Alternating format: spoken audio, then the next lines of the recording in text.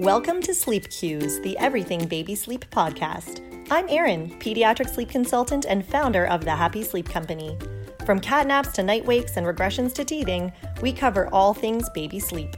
With a passion for children's sleep, we're here to help tired families get healthy rest.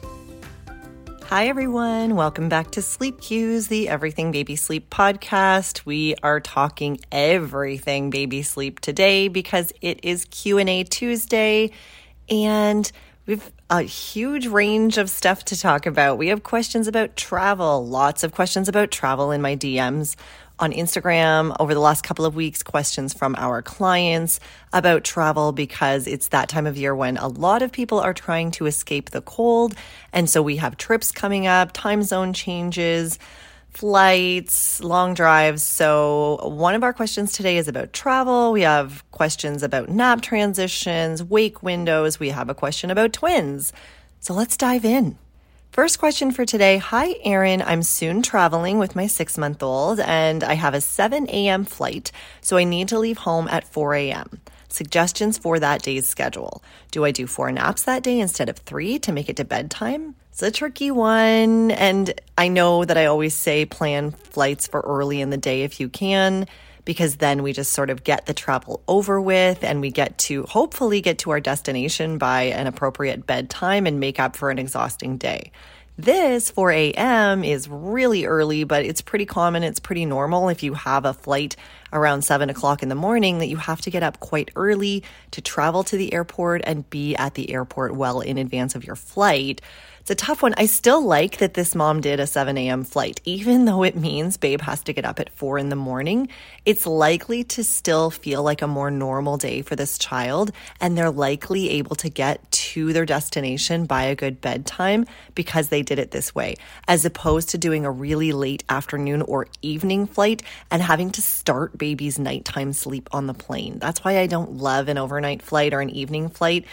If you can swing an early morning flight, it's often better. I know a lot of flights to Europe from Canada, for example, are overnight. So sometimes you just can't do anything about it. But in this mom's case, she could. She did a 7 a.m. flight. It does mean that they have to get up at 4 a.m.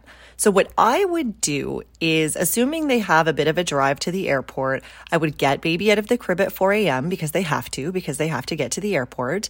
I would hope that baby falls back asleep in the car on the drive to the airport. And I would just kind of consider that an extension of that baby's sleep. So now hopefully they are actually sleeping till maybe 5:30 in the morning. And that's a little more of a normal time to be waking up. Obviously, we'd prefer that it was sometime past 6 or later, but I'm assuming this family is already going to be at the airport by then. So there's not much we can do about that, but hopefully they'll fall back asleep in the car on the way to the airport, sleep until around 5 a.m., 5:30. This parent might still need 4 naps to get through that day. So to answer their question, yes, on a day like this, it is not a terrible idea, if it's needed, to throw in an extra nap. One more nap than your child would normally have. So the 6-month-old normally has 3 naps a day. In order to make it to bedtime, we might need 4 naps this day because some of the naps might be really short, just in the stroller at the airport or in a carrier or a wrap on a layover or on a parent on the plane. And maybe one of the naps only lasts 30 minutes in someone's arms. And normally at home, the naps might have been longer. So yes, don't be afraid to throw in an extra nap if necessary to make it to bedtime once you arrive. It might mean that all 3 naps are done by the time you reach your destination, but it's only 2 o'clock in the afternoon. So later in the afternoon, you go for a stroll, you go for a drive, you set up a napping station in your hotel room if you can make it there and get set up in time. And you do that extra nap, and then you do a proper bedtime. The other option, if you just don't feel like your baby is going to go down for an extra nap, is an early bedtime. So do keep in mind that on a travel day like this, you might need something like a 6 o'clock bedtime just to make up for the really exhausting day. And then baby is likely to catch up on sleep with that and have a good night's sleep and get right back on track. Next question is about a much older child. How long does it take to drop to no nap for a 4-year-old starting kindergarten in September, but currently still napping? So we're January right now. we've got a while for this parent to get this sorted out. But in general, if a child is starting school, and in many Canadian provinces, we start school at age 4, or in September of the year that your child is going to turn 4. So for others listening who are in provinces that don't do that, or in the United States or elsewhere, that's what's happening here. And that's why this 4-year-old is starting kindergarten in September. So what happens if this child is still napping? Well, a lot of children do drop their naps sometime between 3 and 4 years of age. So I wouldn't stress just yet if it's January and your child isn't starting kindergarten until September and they're currently still napping, because a lot could change between now and September, and your child might just stop napping on their own. They might just stop falling asleep for their nap on their own sometime over the next 6 months or so. However, if you are approaching the time that your child's going to be starting school and they're not going to be offered a nap at school and they are still napping at home, about a month in advance, I would consider weaning off of that nap at home. So if your child currently naps for an hour and a half in the middle of the day, about a month in advance of school starting, I would consider capping that nap at more like an hour, maybe even 45 minutes.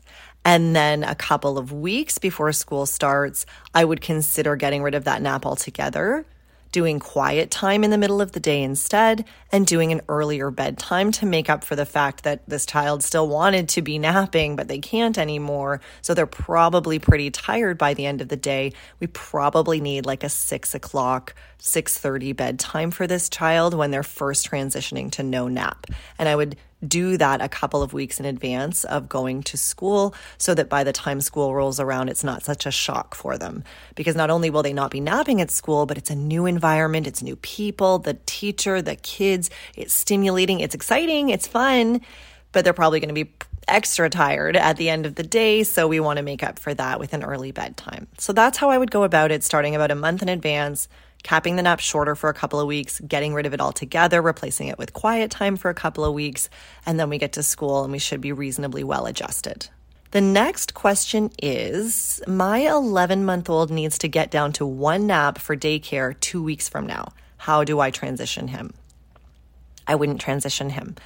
That's not to say I wouldn't let daycare transition him. If you found a daycare that you love and they happen to only offer 1 nap, well, we have to prioritize what we want to prioritize, right? And if you have found a daycare where the nutrition that they offer is awesome and you love it, and the indoor space is lovely and the outdoor space is spacious and beautiful, but they're going to put your 12-month-old on 1 nap a day, do you forego that daycare and try to find a different one? Or do you just say every other thing about this daycare is perfect except for the nap schedule, so I guess we're just going to have to deal with it and adjust to this nap schedule?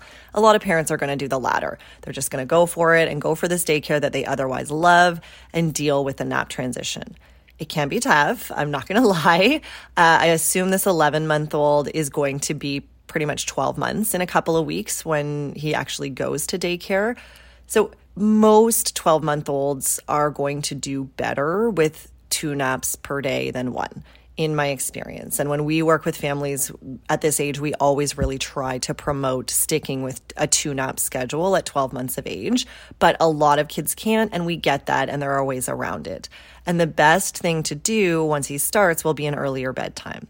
But let's talk about what I said before. I wouldn't transition him. What I mean is I wouldn't transition him now. This parent is asking, what do I do to transition him over the next couple of weeks in advance of him going to daycare and being on 1 nap per day? If this child was closer to 16 months, then I would say, sure, he's already close to an age where he'd be transitioning to 1 nap anyway. He'll probably be able to handle it just fine. So maybe a couple of weeks in advance of going to daycare, mom and or dad start transitioning him at home, meaning put your child down for their morning nap about half an hour later than you normally would for a few days. And then a few days later, put them down another half an hour later and do that for a few days. Do still have an afternoon nap if your child will go down for it, but you're going to get to the point where a nap gets to 11:30, and there's really not time for an afternoon nap. So you'll just do an early bedtime on those days. And then finally, I would land at noon for their nap once you've gotten there, and that will be their nap time every day. And you could get to that before your child starts daycare if you start the transition a couple of weeks in advance. But that is for a child who's considerably older and already close to the point where they would be transitioning to one nap. For that child, I would say yes, the parents will probably have success doing a bit of a gradual transition at home before he gets to daycare. With an 11 or 12-month-old, I would just keep 2 naps a day as long as you possibly can, right up until the day your child goes to daycare, and let daycare make the transition. There's a couple of reasons for this. One, why transition him sooner than we need to? We are already transitioning him to 1 nap a day, probably considerably earlier than he's really ready for. So why start that even 2 weeks earlier? Let's just stick with 2 naps as long as we can at home. The other thing is, your child at 11 and a half, 12 months of age is probably going to be fairly cranky as we try to get them to noon for 1 midday nap during this transition. And if they are at home with just one, maybe both parents, but there's only a couple of people at home, their usual toys, not a lot of distractions, that crankiness is probably going to rear its little head. And it's going to be a tough transition at home. Your child's going to get bored, again, cranky. It's going to be hard to distract them because they're so tired leading up to that midday nap. Whereas at daycare, everything's going to be really interesting and new and different. And there is a caregiver who is not their parent trying to get them through the morning and get them to their nap, which will probably go better. So it's probably going to be a lot easier for your daycare provider to make this transition for a 12-month-old than it is for their parents. So I would just stick with 2 naps until your 11 and a half, 12-month-old gets to daycare. Let daycare put them down for that 1 nap and distract them all morning to get there. And at home on weekends, I would try to stick with 2 naps. Saturdays, Sundays, 2 naps each day for as long as your child will take them, to try to catch up to a more age-appropriate schedule on the weekends to make up for some sleep debt that might build up Monday to Friday while your child is at daycare and on that 1 nap schedule. And again, on the days that your child goes to daycare and is only having 1 nap a day at that 11, 12-month age, I would do a very early bedtime, like in bed lights out at 6 p.m. to avoid extra overtiredness and sleep debt. Next question is about wake windows, asking what are the ideal wake windows and nap lengths for a 5-month-old? It's a good question. 5 months is an age where I would often transition a child from slightly smaller wake windows that they might have been having as a 4-month-old to slightly bigger wake windows.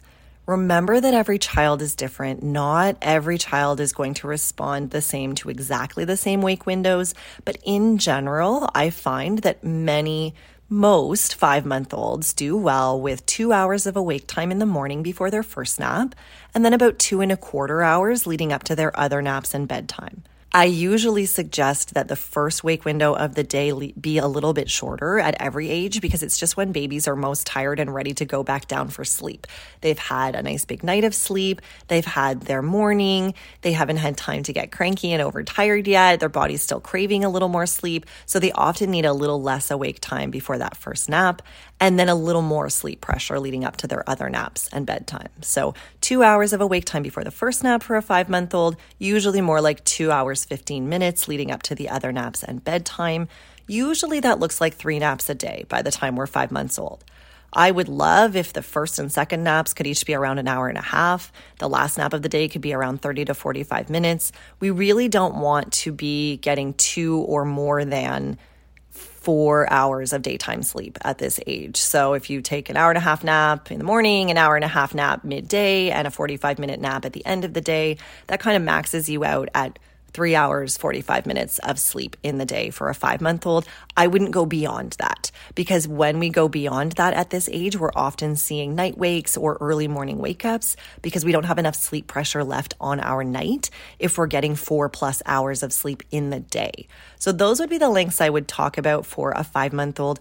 At thehappysleepcompany.com, we do have a number of sleep guides And they are really geared towards parents who are looking for specific advice on wake windows and scheduling nuances.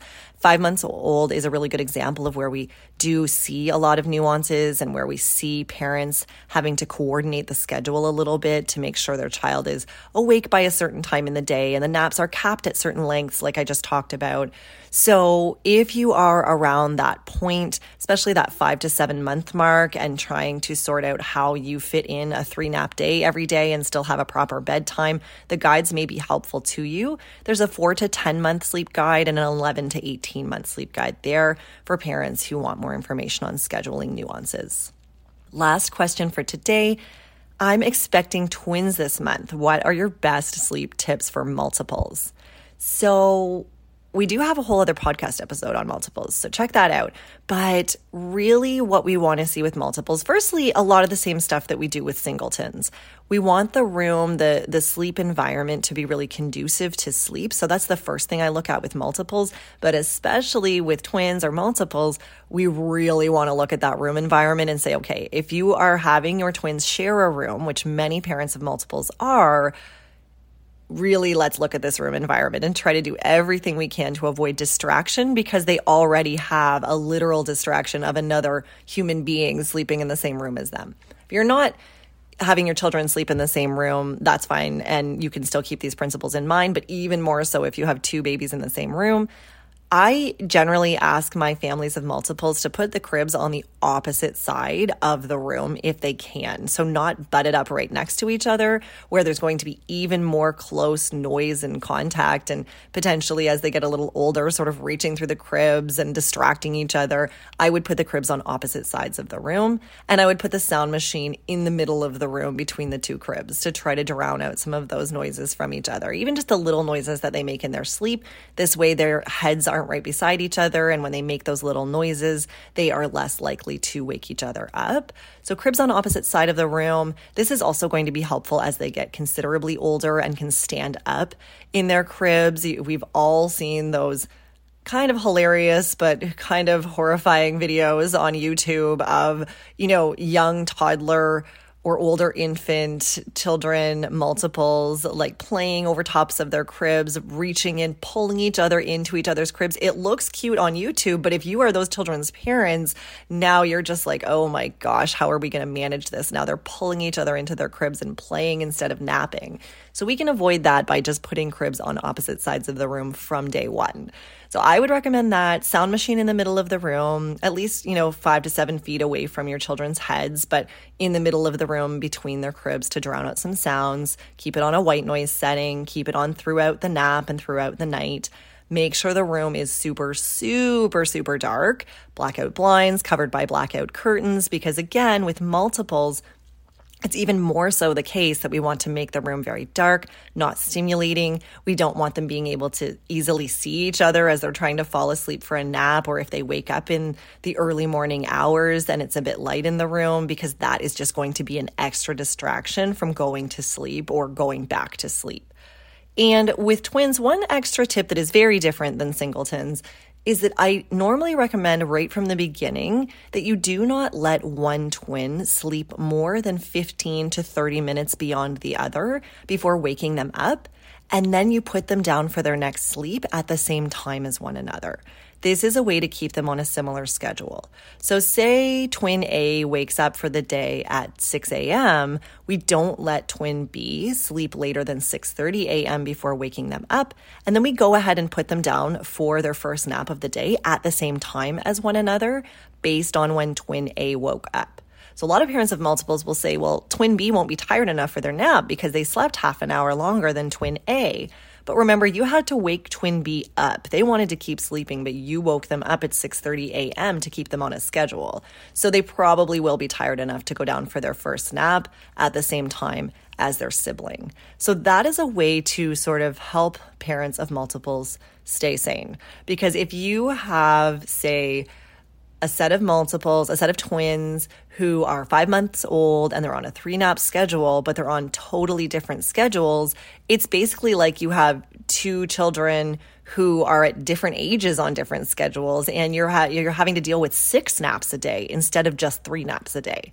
By waking them up within a reasonable time frame of one another and keeping them on a similar nap schedule, you really do only have 3 naps a day in that situation instead of 6, which most parents are going to want. So that's something to keep in mind with multiples. And that's the top 5 of the week. We covered a lot. I hope it was helpful. If anyone is traveling, then I wish you a safe flight, a safe drive, a lovely trip.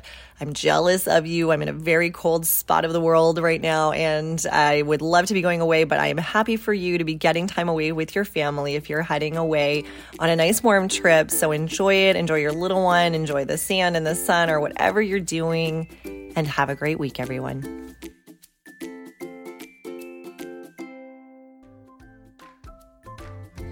Thanks for listening to Sleep Cues, the Everything Baby Sleep podcast. If you enjoyed this episode, please subscribe, leave a review, and share this episode with a mom or dad who might need some rest. Connect with us on Instagram at The Happy Sleep Company, and check out our website, thehappysleepcompany.com, for loads of blogs, sleep guides, and information about how we work with families one-on-one to get sleep on track.